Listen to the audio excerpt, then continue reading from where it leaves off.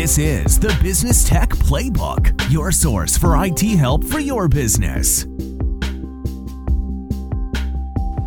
Hello, welcome again, episode 2 already. I'm your host, Rob Zolson. And I'm your trusty sidekick, William Pote. No. Superhero, I'm the Robin to your Batman, sir. So, as you wish. Well, let's go ahead and fight some IT mythological crime. Today, we're going to switch up episodes. You got first episode. I'm pressured with the second episode. I wanted to do a topic on line of business software.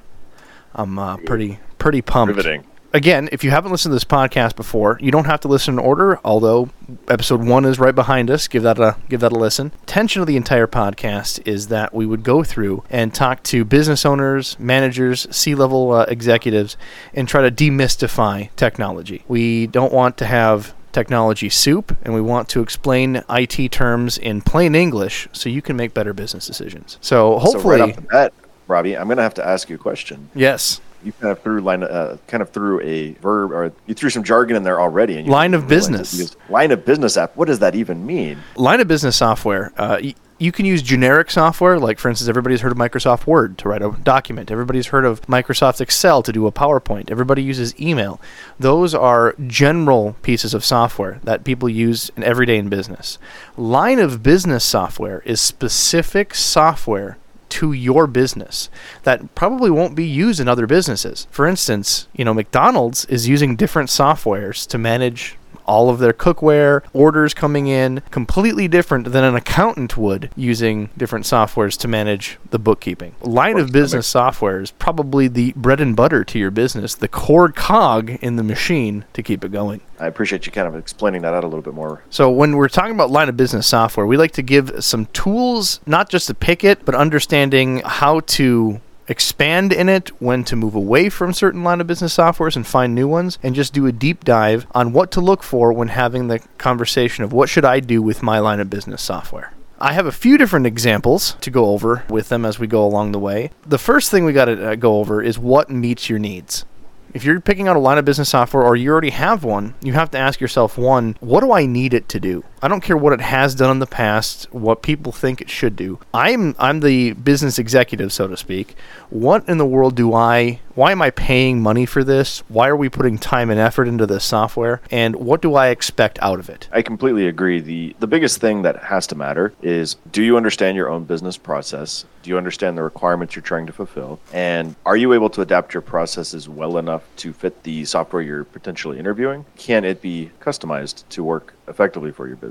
At the end of the day, the more you know your internal kind of process and procedure, the easier it is to go and pick and set requirements for choosing your ERP or your practice management software. There's tons of jargon in the space around it and lots of different ways to deliver a package effectively.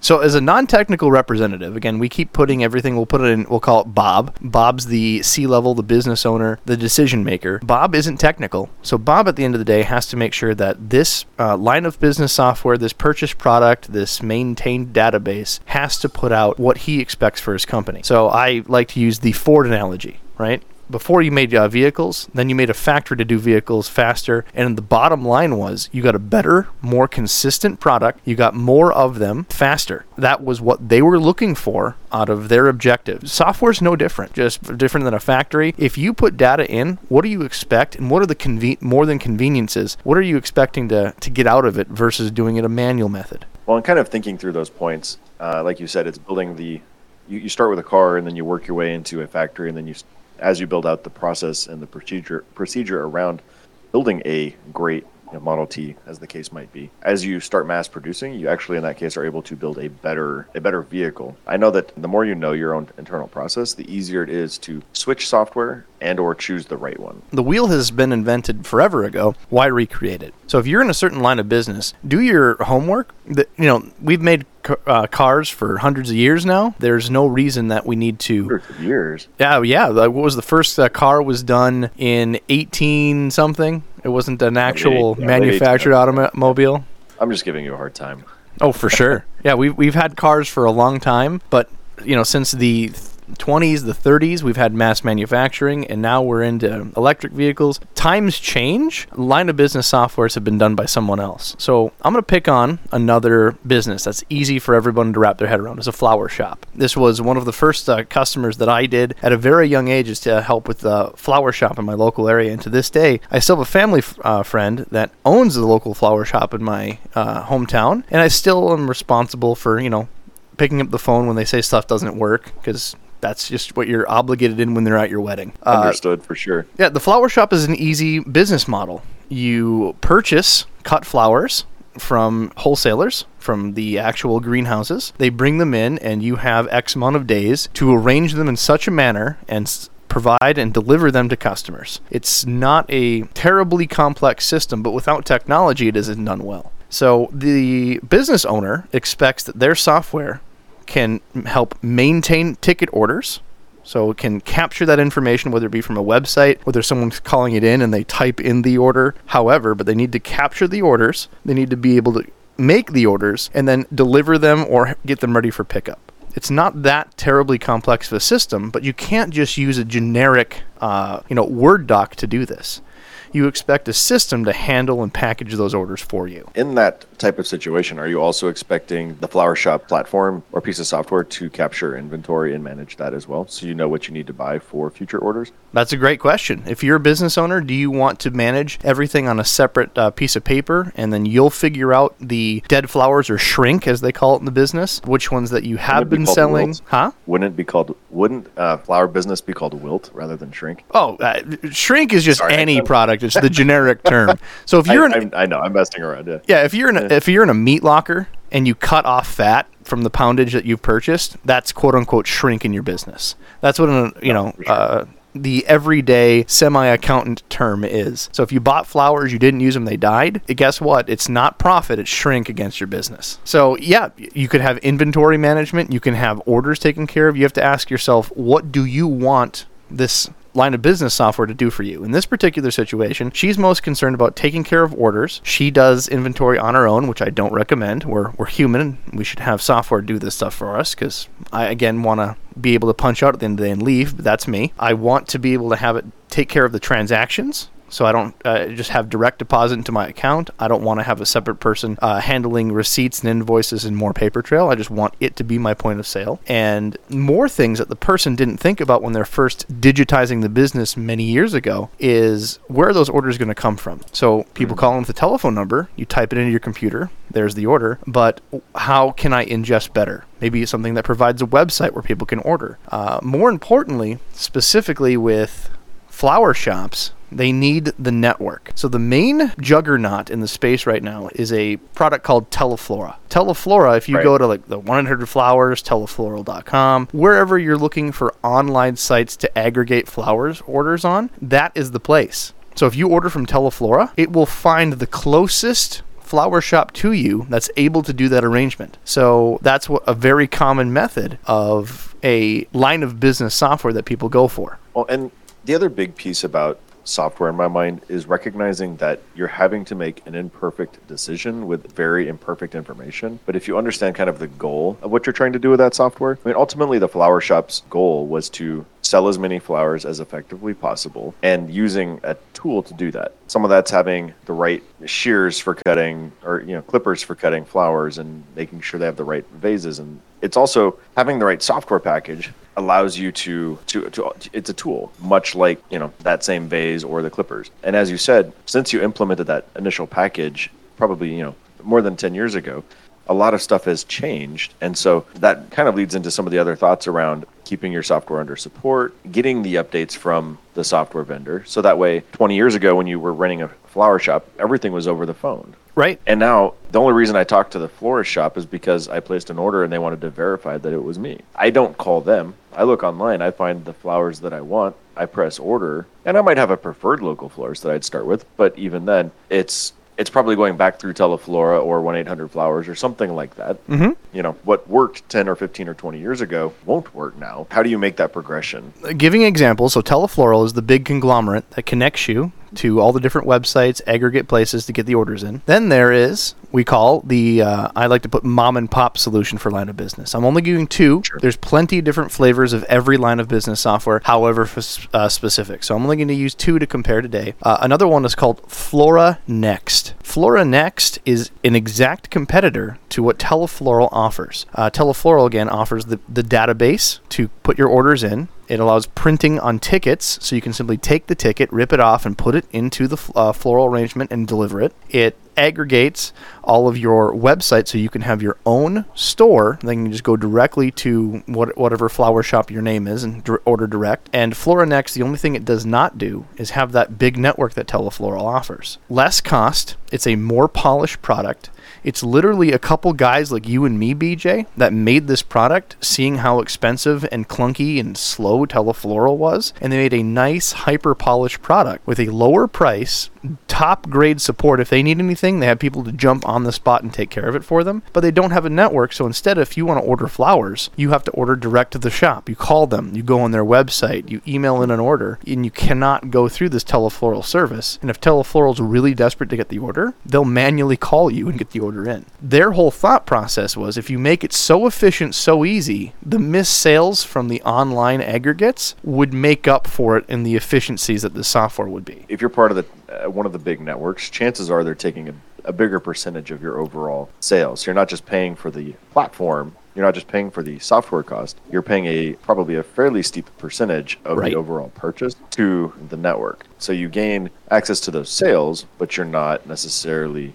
Yeah, it's one of the things to consider. So let's just use these two as examples, right? I think these are good enough line of business that we can try to have a discussion on what to look for. So you as a business owner can put yourself in this spot with your own line of business software, but number one, price. What is it going to cost you right out front for the value you're getting? So pricing structures nowadays, especially for what they call these SaaS apps, there's another keyword for soup there. It's a software as a service. You're essentially paying them monthly for the entire service that they're giving you. They maintain it. They're going to host it.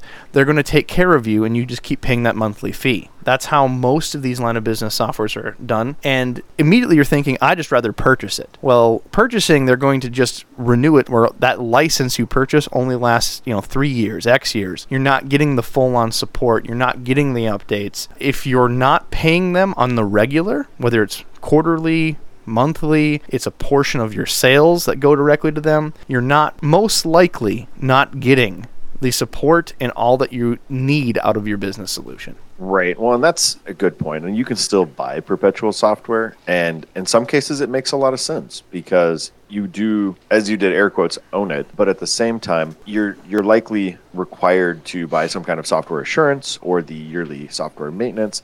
So that way you can stay up to date. Yeah, they're gonna get you either way. So you have to find a price that fits for you. And yeah, well, and sorry, carry on. No, go ahead. And the other point that I wanted to point out was, what type of percentage. So if it's just a monthly fee per user, great.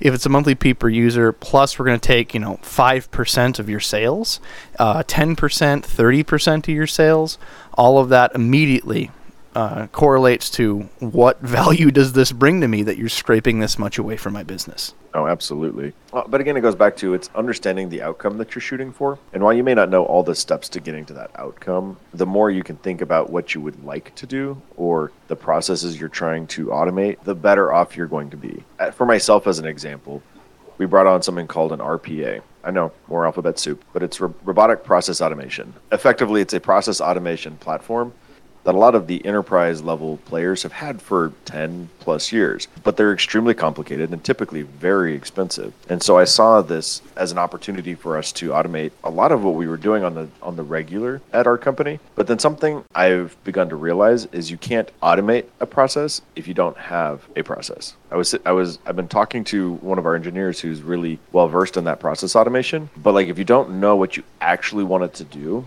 and can walk through a repeatable set of steps, you can't automate it. It's just not even an option. Yeah, so let's paint out that, and for the flower shop, they take a pen, right? They grab a notebook, they write down the order, they have to go in the back and see if they have the flowers. All of this takes time. They come back, they quote the customer, the customer goes for it, they have to call up the delivery guy to make sure the flowers get delivered. You have to go arrange it. How much of this process could the software do for you? Well, it could handle the whole order. It could make sure that you had the flowers on hand because you're doing proper inventory. It could have really saved that entire one order X hours, which is real money. If you're not sitting there doing ROI, a investment strategy on your time, how much time can it save? How many dollars does that mean? Then you really can't associate anything against cost. So for that flower shop, you're looking at a couple hours saved on a handful of orders. Well, and that's exactly it. And they may not realize that's what's happening in the scheme of things when they make that decision to roll with the flower software. But at the same time, that's kind of the outcome. If the outcome goal is I want a smooth running process, I want my customers to be able to order from me online. I would like for it to know that I have these in order, display out of order online if it's not if we don't have it in stock and we can't deliver it, we don't have slots.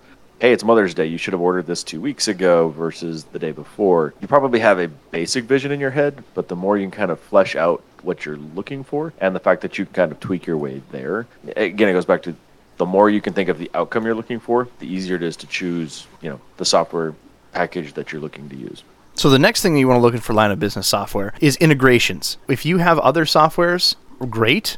How does that mesh into the one that you're purchasing? So the one that's most common, even for the smallest business, is whatever I'm using, does that integrate with simple thing like QuickBooks? Is my accountant going to be able to accept the number reports out of the system? Simple integrations that you may not think is necessary, but if they have it, means every bit of monetary sense that you can make, because then you're stopping the human interaction of taking one database, manually entering it into another that you're going to have to do.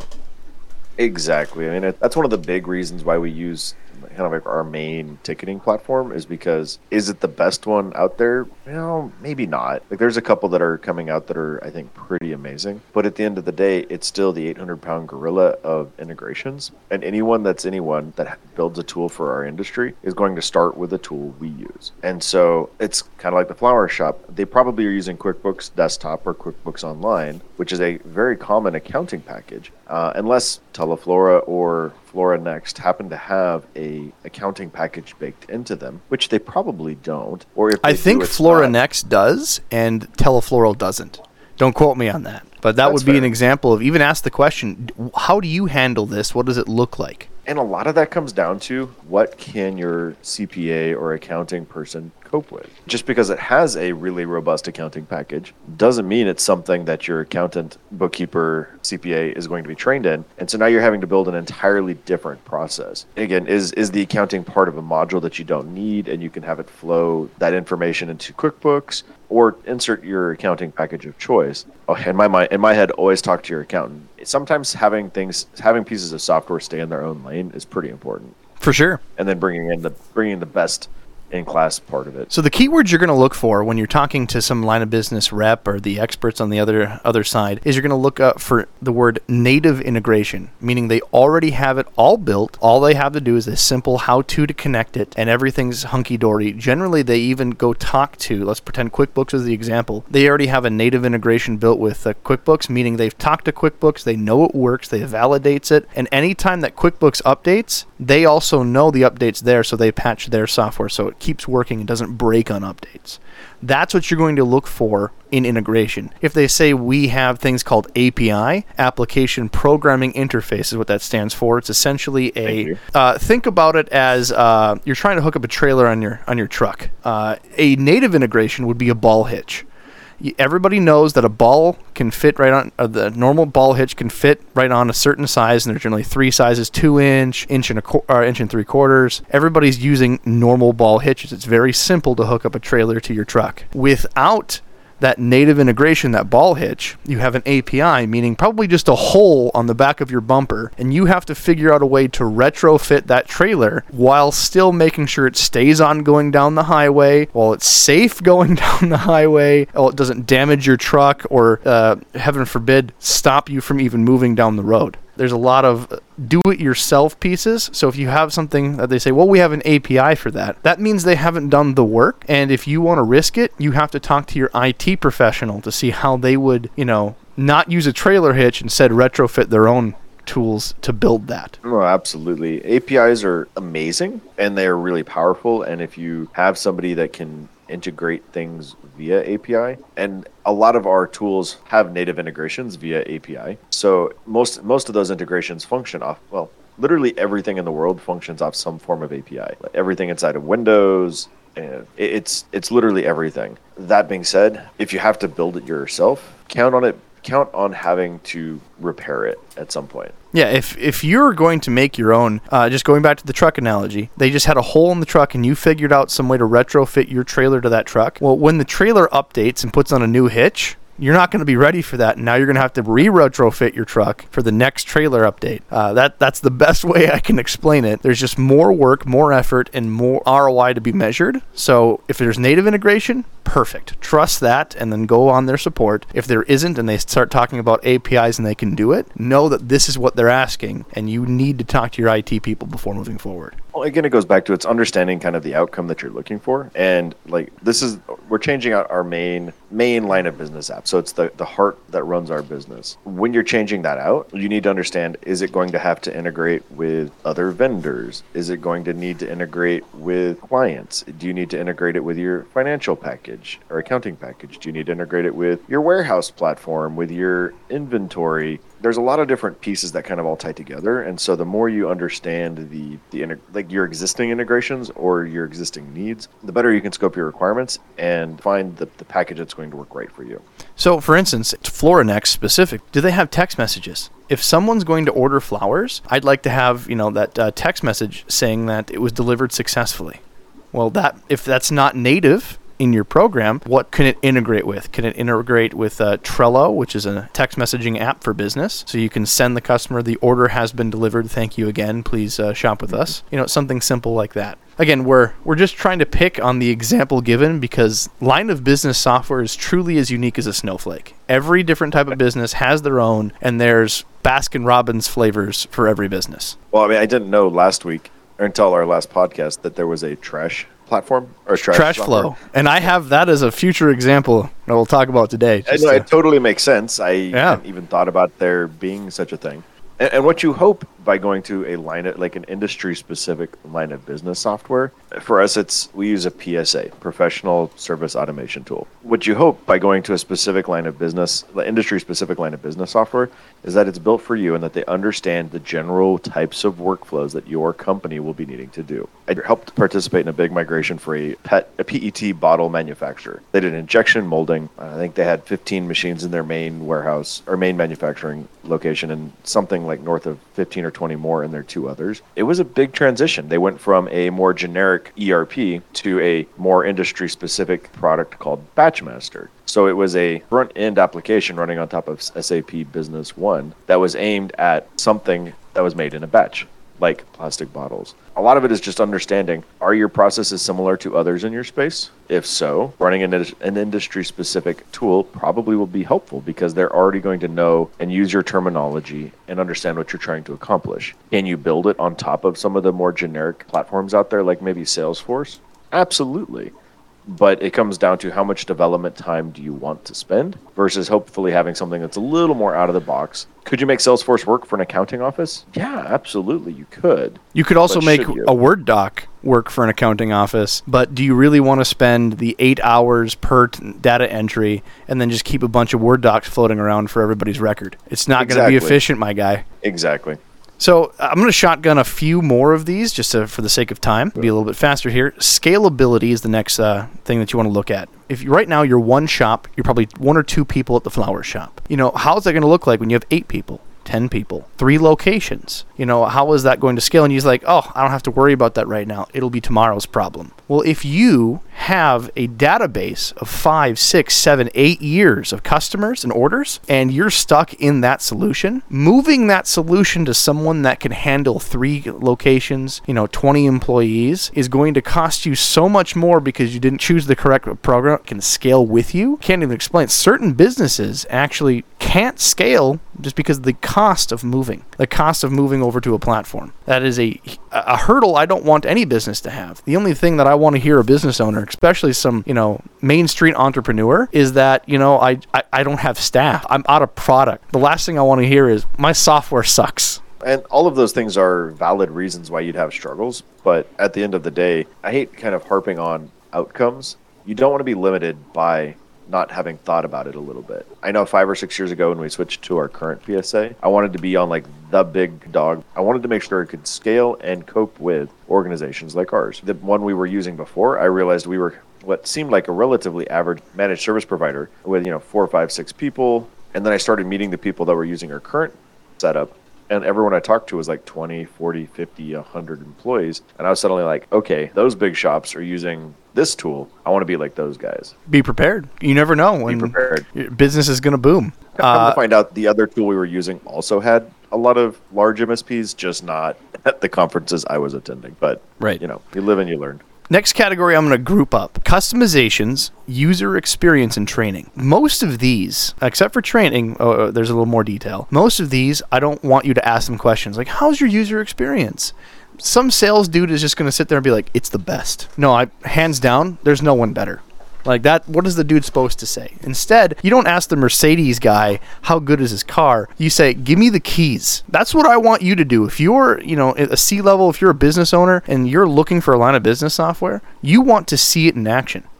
Ask them for a demo. Ask them for a login to a, demonstration environment. If not, and they don't provide that, ask them point blank, do you have a friendly customer that I could travel another state to contact over the phone and see how they're using it and look at it? You won't know how the software works for you unless you put yourself in the driver's seat. You don't know how you're going to fit in that Camry unless you have the keys in your hand. So customizations and user experience, drive it. Try before you buy. And if they don't, skip that company. They don't want your money enough, and they're hiding something on purpose. I've seen that time and time again. And to me, that also depends a bit on scale and what the platform is based on. Absolutely. Is it cloud-based?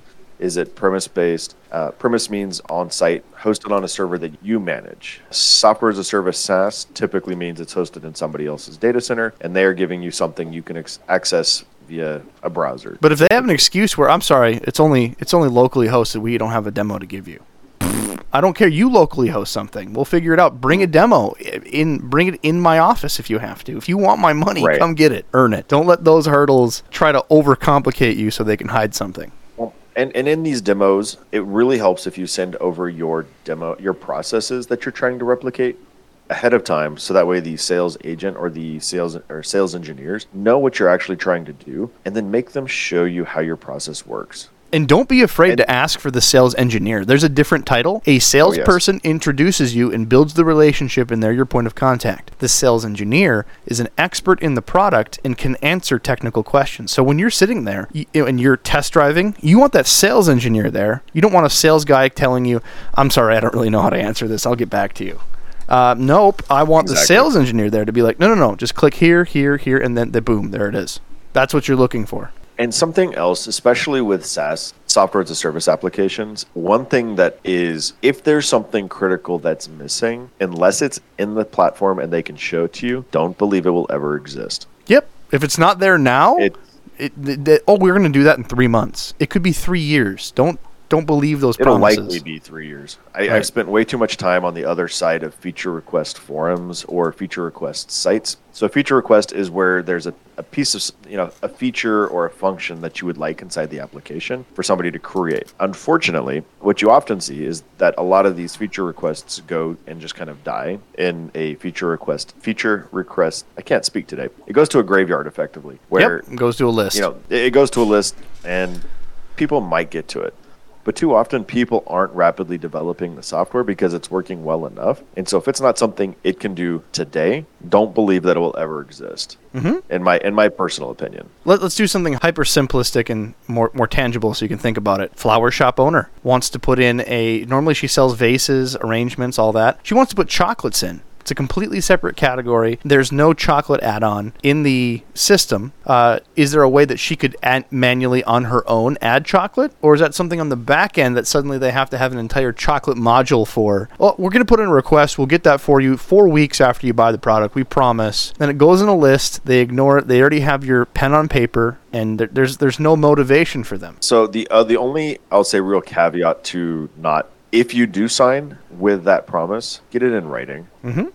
Then if there is a a contract with teeth in it, you're able to walk your way back out of it. And if this is going to be like the end all be all of how your company runs, have your business lawyer take a peek at it. Make sure that he's looking at it. I've seen so many people just blankly sign contracts for 6 digits deep with not a clue what they actually signed, and then it literally have lost their business over having this financial hurdle that never actually fixed their problem. Again, back to it, customization and user experience, try before you buy, and training. People say that, we have this great training module, insert name academy or university is behind it. Like, we're going to pretend we'll pick Teleflora. Teleflora University does have all these modules, and you'll be certified in our product. You'll be an expert in it. That's all fine, well, and good. But to make sure that it's most efficient and usable for your product is if it just makes sense. When you're trying it, and you have a user and you understand it quickly, your employees shouldn't be far behind. Don't expect them to be you, but they should be, 5, 6 steps behind you, and it shouldn't be terrible. So when you have a product,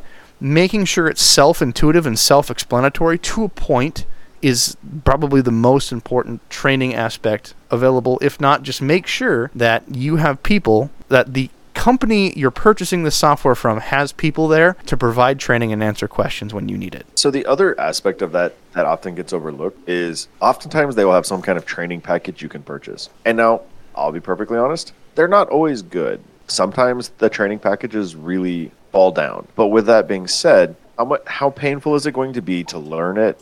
How painful is it going to be to take your time to get up to speed? And so the more time and energy you can put into it up front with that trainer, pro tip, record the meetings. Yeah. Then you have something to give to your employees later. Hit that record button on the Zoom calls, man. Every single time. If you happen to use Teams, you can do the meeting in Teams and record it, and then you can download it for posterity. Create your processes this way. Pay for the trainer. Oftentimes, it's a relatively small extra amount. Even if it's tens of thousands of dollars, oftentimes in my mind, it's worth it simply because you're getting ramped up faster. And if you're large enough, and if you have enough employees, I'd say if you have 8 employees or more, have one of them get trained in, measure how long it takes for him to get it and be proactive in the software, and then you can measure your return on investment of that. How many days you have to pay for to get a dude onboarded, and especially if you're in a high churn environment. I've seen even people that, even in fast food, if something's too complicated, even on small mom and pop chains, they'll have 6 locations, they'll throw it out just because training took too long because they have, new employees every 3 months. That's a good point.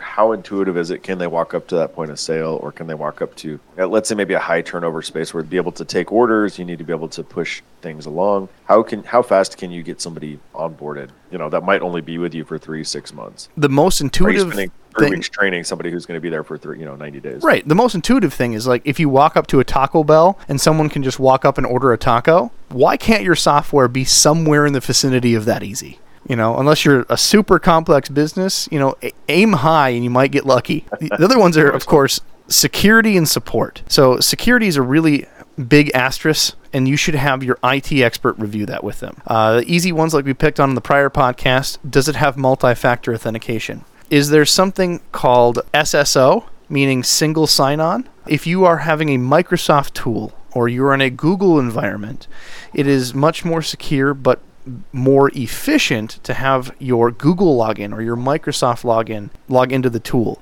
But honestly, don't skip this out. Don't pretend that you're an expert and you listen to 2 dudes on a podcast and pretend that it's secure. Have a real IT guy or a third party analyze the product. They will tell you right off the bat at going through it pretty quickly, hey, this is wide open. Hey, they don't have anything for this. They will go through it with a fine-tooth comb because it's their really responsibility. This one. So we have a client who does doors, of all things, right? And so as a result, they've been using this package for a very long time. We've always been a little bit hit and miss with our vendor support, but at the end of the day, it's worked well enough for them, and we've been able to keep them secure in the functions that we have. Mm-hmm. Well, their vendor came along and was like, hey, look at our new SaaS application. We host it for you in Azure. And we're like, yeah, we want to, let's talk.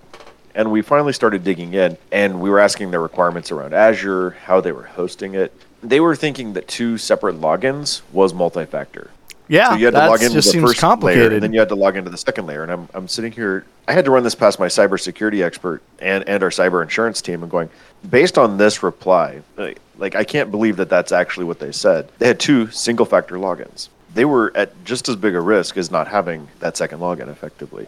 Do they have any processes and controls? Honestly, if you just ask what their security controls are internally, that's going to scare them a little bit, and they will hopefully give you an actual answer.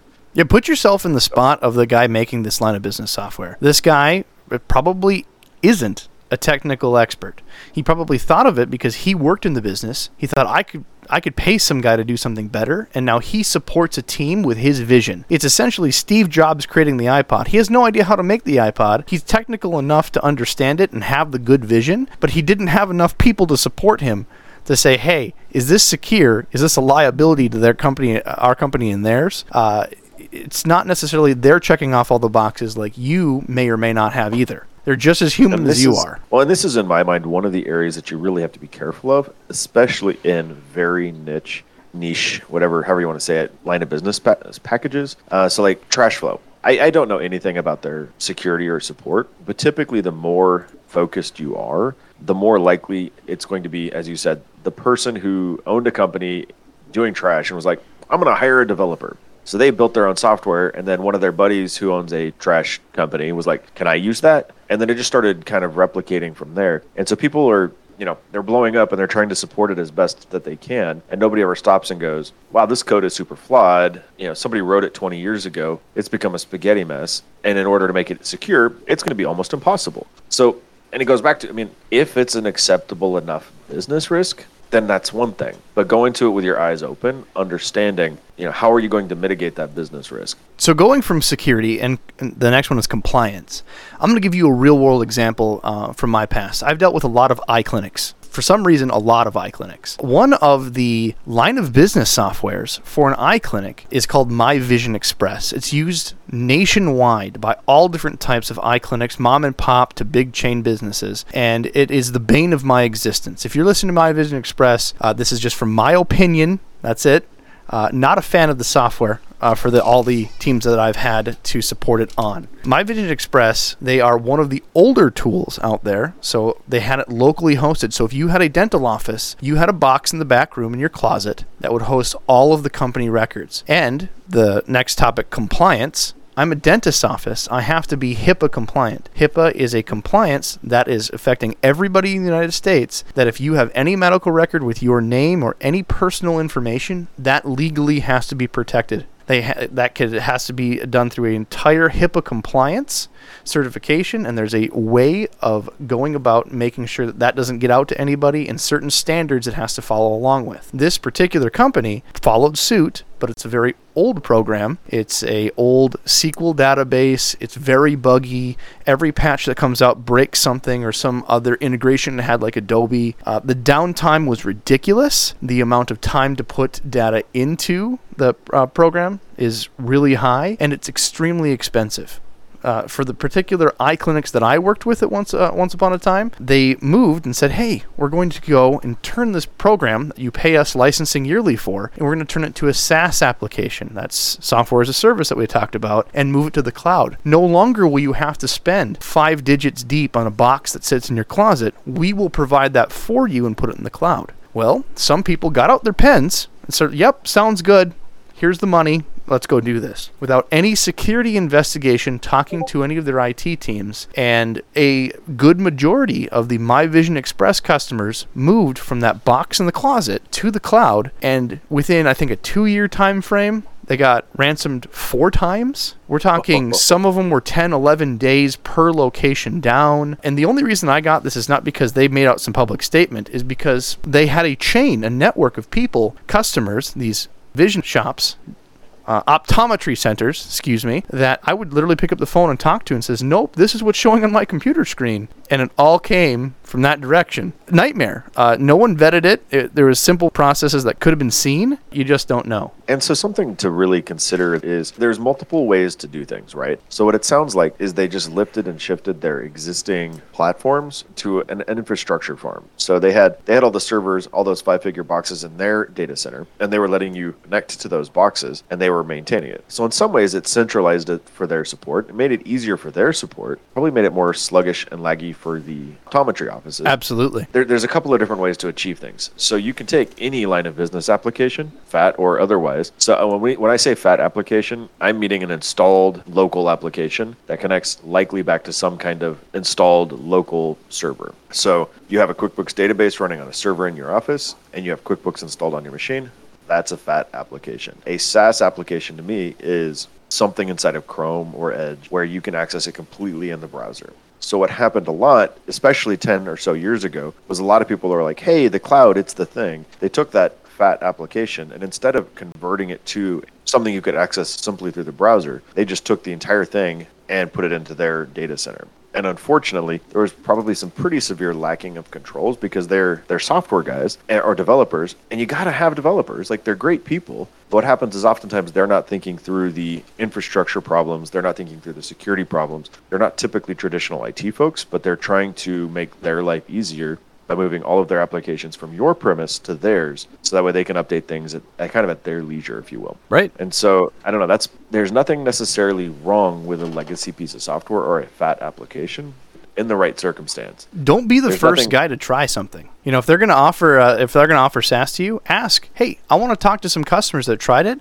and I want to hear what they say. Is it faster? Is it going to do something for me? Is it just a cost savings? Which, don't get me wrong, that could be business case enough. But you want to make sure it's stable and it's working for someone else as well. If they're not willing to share a friendly customer, it's a sign they probably don't have a lot of them. And just honestly, go to your industry events and ask around. Yeah, like that makes a big difference too. I mean, do the shoulder tap. Hey, you're an optometrist. Are you using this? And just start asking questions. And you beat me to the punch. Yeah. Hey, I try. I do my best. You're usually leading things really well. I mean, you're always leading things well. Oh, you stop it. Oh, I know. No, that's literally what happened with this customer. They complained about My Vision Express. They didn't want to move to the cloud based upon our recommendation and seeing other customers move to the cloud and have issues and downtime and sluggishness.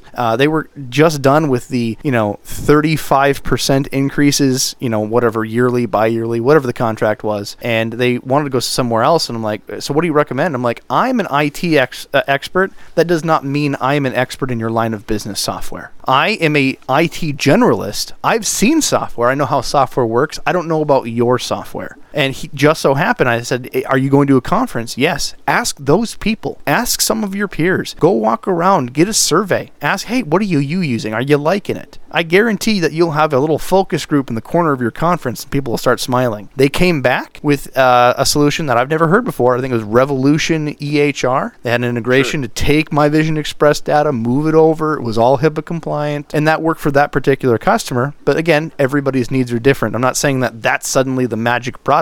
I'm saying that they did the homework. They talked to their peers, and they knew why they were happy, and they were honest about the things that were wrong. And honestly, that's how I source almost everything internally nowadays. Partly I stay really up to date in our space, but then I have a fairly connected group of peers online who I run a ton of things past because it's the best way to get an unbiased look at the software, and it always astonishes me how many different pieces of software out there you can use to run your business. Like, you talk to the average MSP, what does that even look like? And you could have 50 different answers on what are they using to do ticketing, what are they using for security. There is no straight path. But again, it goes back to, do you understand what you're trying to do?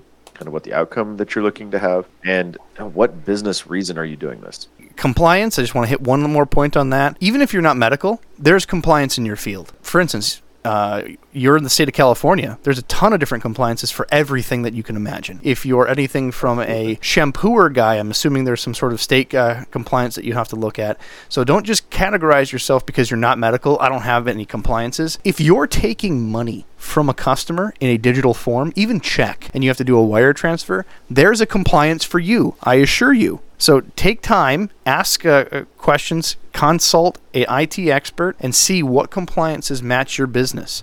And if you can bring those to the table and the vendor's sitting there going like, well, I don't know what you're talking about, don't go with that person. They're just a fly-by-night SaaS app that you don't want to be a part of. If you're pick something, a motor expert that builds motors for boats, I guarantee that you know your compliances that you have to have. Mention that to your line of business people. A lot of that goes back to understanding and knowing your space and what applies to you. Doing what we do, we don't actually have that many different we don't really have a governing body. Do I think we probably will in the next couple of years? Absolutely. Do I think we probably need one? Yeah, probably. But it's also why I'm trying really hard to think through the problems in our industry, the IT space, where there's not a lot of consistency that we can hold ourselves up to and go, you're doing a good job and you're doing a bad job. A lot of industries are a lot more mature in the fact that, let's say legal. They have a bar association. They have these tests. They have standards to hold people up against to know if they're doing a good job or a bad job. And there's a lot of different ways to interpret the law, but there's still some pretty black and white guidelines that they have to follow. Same for like PCI compliance. Almost everyone at some level takes credit cards. Well, now you have a pretty black and white compliance that you have to hold yourself up to. Who's helping you manage that? Do you understand what it actually means? Are you just checking yes on all the boxes and moving along? What's driving your business? The last one we have is total cost of ownership. Now, we talked about price. We gave you a touch of our ROI. But if you're not able to sit down and figure out why that the software is not working for you, that you should be able to sit down with an accountant, with your chief information officer, and figure out what's your cost of ownership and what you're getting out of it. Tools to do that, again, you can talk to more financial experts. We're the nerd people, but even nerd people have to know simple IRI measurements of how much time does this save, how many times a day does this work, how does this go against per order, is this making it easier for our customers to ingest our product or our services. Use those measurements, and even when I had to present, like I'm just some more middle in the company, if I have to present to even you, BJ, hey, I believe that we need this. You're not just going to say, well, get it. No, you're going to ask why. And you're going to expect that I've taken time and diligence and said, we're going to save 45 minutes per order, per person, X times a week. This is going to make us more secure and less vulnerable to this. And better yet, it serves our customers better in this way. That's what you're going to expect out of every request I've ever put. Why would anyone treat their business differently? Oh, absolutely. Well, if you come to me and say, hey, it's going to save me 25 minutes per ticket, every single ticket. You're probably going to take me out to dinner if I bring enough of those to the table. We start having that conversation. The more efficient you can be helping the service delivery running, the more effective we're going to be at being able to have, add a couple more clients without having to hire any more staff. Again, present the business case. And I think that's one area where IT folks have traditionally been very poor at is having the business case conversation. They just look at the technical problem and start running rather than slowing down and saying, maybe we should have a business reason for doing this, and or ask what's the business outcome? To keep coming back to that. Well, I think that's a good place to sum it up. There's definitely more we could dive into. I feel like people are going to have more questions of locally hosted versus in the cloud, and I feel like that's an entire subject we can go off of. I know TrashFlow would be a great example to pick on that, since you like TrashFlow. It's a funny name. It's a great deal. I can't wait for Ice Cream Scoop being a software, and Baskin Robbins takes it on. I'm gonna actually check that after the meeting here, see if that domain's available. I need to go find out about some car towing software. Right, Toto. There you go. Yeah, another example, like if you want to pick on some softwares, mechanics. Who knew mechanics need software? Napa. The parts company actually gives, if you buy a certain amount of parts from them, at least they used to do this program, buy a certain amount of parts from them, you get Napa Tracks. That's where you can actually input the customer's order of what they wanted to fix, have repair notes, and basically have a history of their car's health and everything you've done to it. Makes it convenient because then Napa gets the part orders when it comes in. But it's a very old program. It's slow. The backups don't work. It's made in it looks like it made in the 80s, and that's all it does is that one core piece. And then I've seen mechanic agencies take that, abandon it, and then go to a big platform like Fleetio, where they do contract with businesses. They can GPS locate. It'll send the code back to the mechanic telling them, hey, it's time to service that vehicle. I mean, crazy details. It's just, what is that money for Fluidio versus the free Napa Trax? Which is going to be a better ROI? Well, and that's, like you said, where's the ROI? What makes the most sense for your business? What's going to give you the best business outcome? And sometimes free and a little bit janky is the right answer, but you need to know. Sorry, janky is a technical term for not good. What are you willing to give up? Because there's always going to be things that you get and things you give when you look for that piece of software to run your company. So what process are you going to change? What are you willing to pay? What are you willing to do? And what benefits are you going to get? And what things are you going to have to give up in that process to find the piece that's going to work the best for you? So these are some points to help you with these conversations you're going to have inevitably in your business. Talk to your IT professional. If you don't have one internally, find an MSP. If not, contact us. We can have a conversation with you, and those questions will help bring more to the podcast. If you are listening to the podcast, please like and subscribe. If you're on YouTube, if you're on the podcast, hit the follow button on whatever your platform, and make sure you get push notifications to your phone so you don't miss out on new episodes. Thank you for listening. Till next time.